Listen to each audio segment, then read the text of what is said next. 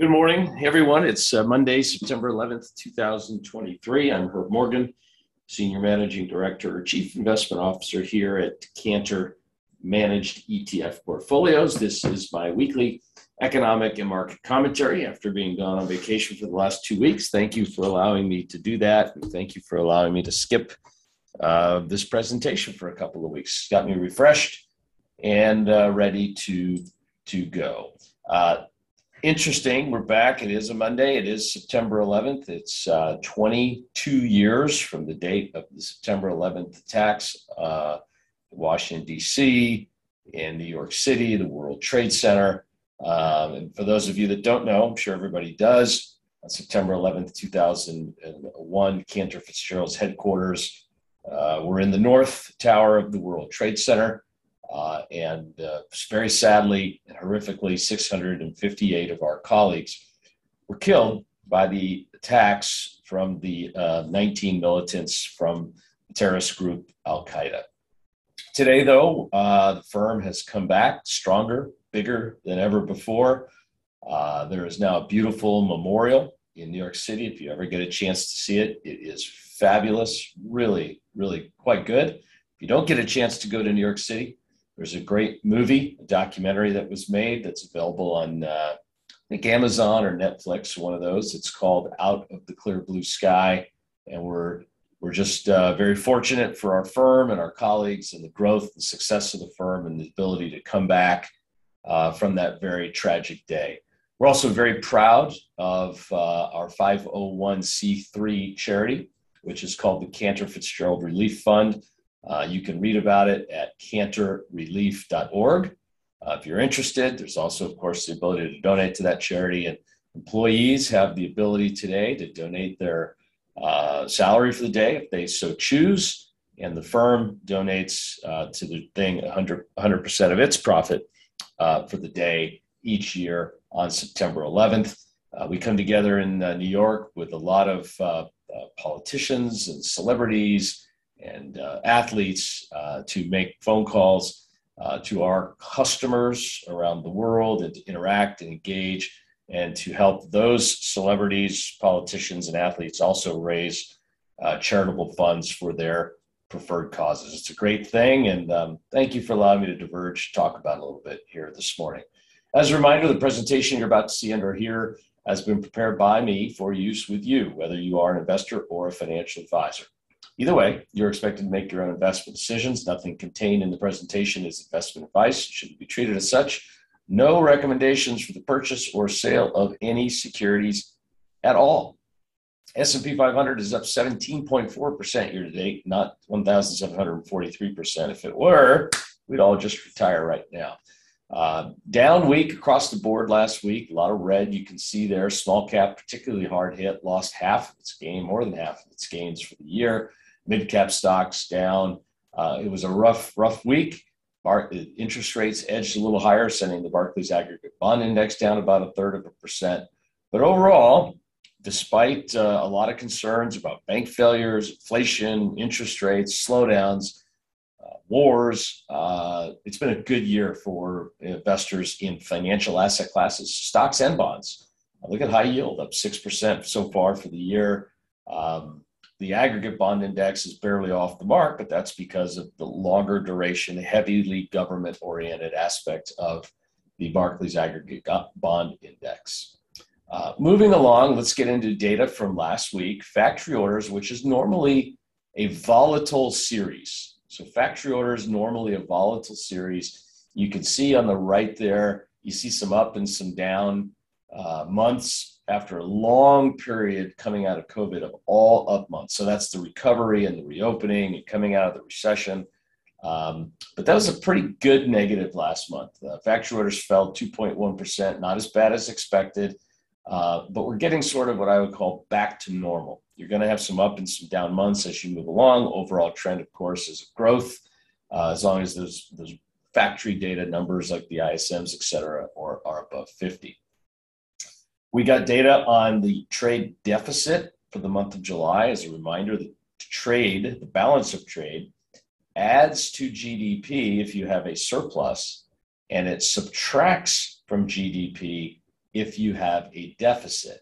So we have been subtracting from GDP really for the last 30 years with our trade deficit. Came in July at minus 65 billion, a little better than expected.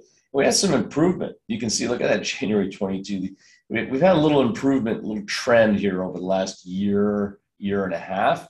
One of the biggest contributors to the American trade deficit is the petroleum, obviously energy, and then just cheap consumer goods. The U.S. sends a lot of money overseas to buy cheap consumer goods. That keeps a lid on inflation. It keeps a lid on pricing pressure. But it also gives us a way to, we send dollars overseas. Then those dollars end up being repatriated in the form of foreign entities, governments, buying U.S. treasuries. Finances our perpetual budget deficit, which is expected to be $2 trillion this year. That is probably my biggest financial concern. It always is the accumulation of those deficits into a national debt. At what point does it become unsustainable, even for a nation who holds the status of the reserve currency and has the unique privilege of being able to perpetually run debt and deficits? The only country in the world that can do that. Global S&P Global Services, PMI, that's the service sector of the economy, which is about 85% of the U.S. economy. Manufacturing is about 15%. Fell from 52.3 in August to 50.5. That is just barely above the line between expansion and contraction. The services sector is the reason.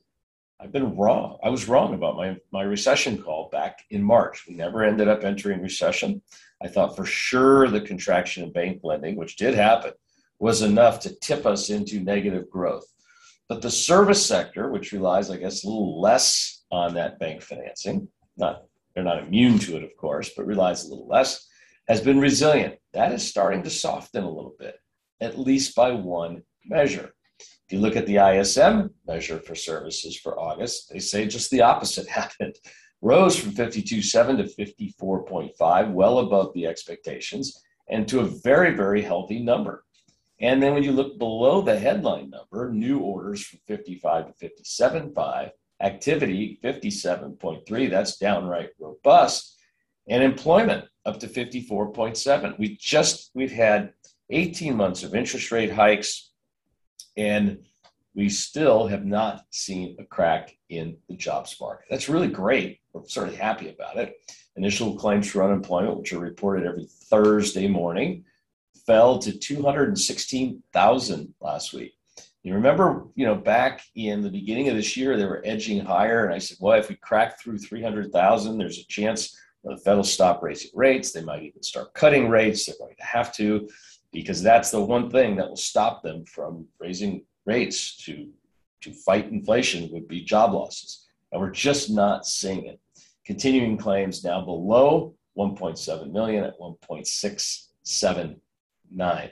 So this healthy jobs market, healthy service sector recovery has sort of stared the specter of higher interest rates in the face and won. We're happy about that.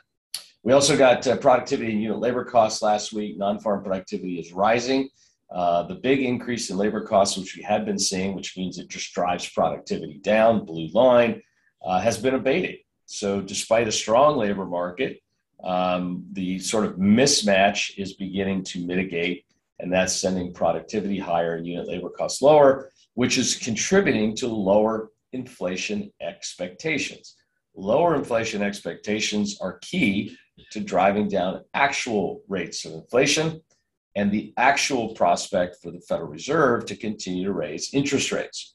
As of this morning, looking at Fed funds futures, that's the ability of large institutional investors to make significant financial positions on the directionality of the Fed funds interest rate. That's the main interest rate set by the Federal Reserve. It's an overnight lending rate. And they intervene in the market to get that rate where it needs to be. The next Fed meeting is this month, September 20th. It's in 9 days. And there's looks like about a 7% chance of a rate hike. So nobody's predicting a rate hike, or almost nobody's predicting a rate hike. Those odds rise to a mere 37% at the November 1st meeting, begin to decline rapidly. And starting in January, the odds now favor, albeit not by much, but they start to favor rate cuts. So the market, now originally they thought we'd be cutting in 2023. That's no longer the case. They thought that the Fed rate hikes would go too far, too fast, cause job losses. They would be forced to reverse and cut. And now that no longer is the case. Even the Treasury Secretary, not part of the Fed, but Treasury Secretary Janet Yellen was quoted over the weekend as saying, hey, I think we can get through this without the job losses. Of course, any Treasury Secretary would always say that. We have to wait and see. But so far, it really looks like it's happening and it's going well. Inevitably, though, we will have a recession someday. The good news is the Fed now has the dry powder, because the Fed funds rate is so much higher, to cut rates when that happens. It's a good sign, quite frankly. We're very happy about it. So what is happening with inflation? And that's really the key right now. And so let's take a quick check-in and look. This is the CPI. You can see the red line is the core CPI. It moves up less and it moves down less. It is less volatile than the blue line, which is CPI. The only difference is core doesn't include food and energy. Of course, food and energy are important components of determining inflation, but it's just another way to allow us to sort of look at the data and make investment decisions. Both are published together simultaneously by the Bureau of Labor Statistics. As you can see, both are trending lower. They are not down to the Fed's preferred target, which is 2%. You can see here from August 2013 through February of 21, we traded and trended all around that 2% level before that massive spike. Now, the massive spike was caused by excessive fiscal and monetary stimulus in response to the COVID-19 pandemic. Okay, but what about the other measures of CPI? The one that the Fed uses to determine whether or not they're meeting their mandate is one called core PCE inflation. They like core PCE inflation because it is weighted by actual use and actual spending power. If people begin to spend more money on ice cream will have a higher weighting in the index, or more money on cell phones or cars or electricity. And so they think it's a better index. I think they're right. They show the same trend, PCE, the blue line, coming down fast, coming down from 7% down to 3%, and the core, less volatile, is coming down from about 5.5% down to about 4%. Those are still well above the Fed's target for inflation. We expect they'll continue to go, but we don't expect the Fed to continue to raise interest rates because they have already hit interest rates for 18 months. And we expect that they will wait and let the market continue to react and continue to catch up. We call it the policy delay or the policy lag effect. Policy lag effect seems to be working. Now, if inflation were to pick up, and there are many reasons it could outside of the control of money supply and short-term interest rate policy targeting. Usually it's an external factor. It's a supply-related factor.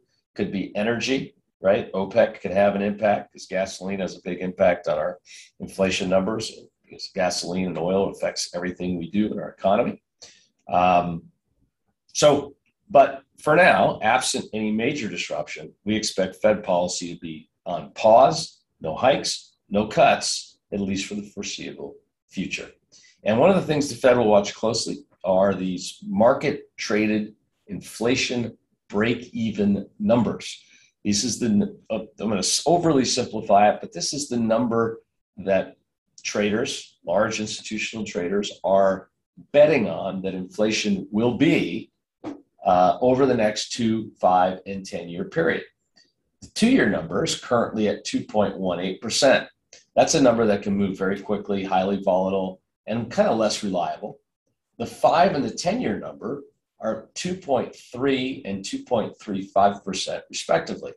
That's above the target of 2. So there's no reason for the Fed to start cutting rates anytime soon, unless we have a recession and or job losses. So for now, they're waiting for those inflation expectations to continue to dip further and get back to that 2% line, which we used to trade around very well until sort of the, I would say policy mistake of excessive deficit finance fiscal stimulus and excessive monetary stimulus, well-intentioned response to the COVID-19 pandemic. Economic data this week, today on 9/11, nothing expected. Tomorrow, small business optimism, which has been improving lately. Consumer price index, very important, key. Thursday, jobless claims, retail sales, PPI, or producer price index, along with business inventories. Import and export prices, New York State manufacturing expected to be negative yet again. Industrial production utilization below 80% is always good, non-inflationary or disinflationary. And then finally, consumer sentiment. Thanks everybody for tuning in. Don't forget, you can get this as an email with the graphs and charts, or you can just listen on your podcast. Thanks, and I'll be back to you again in 1 week.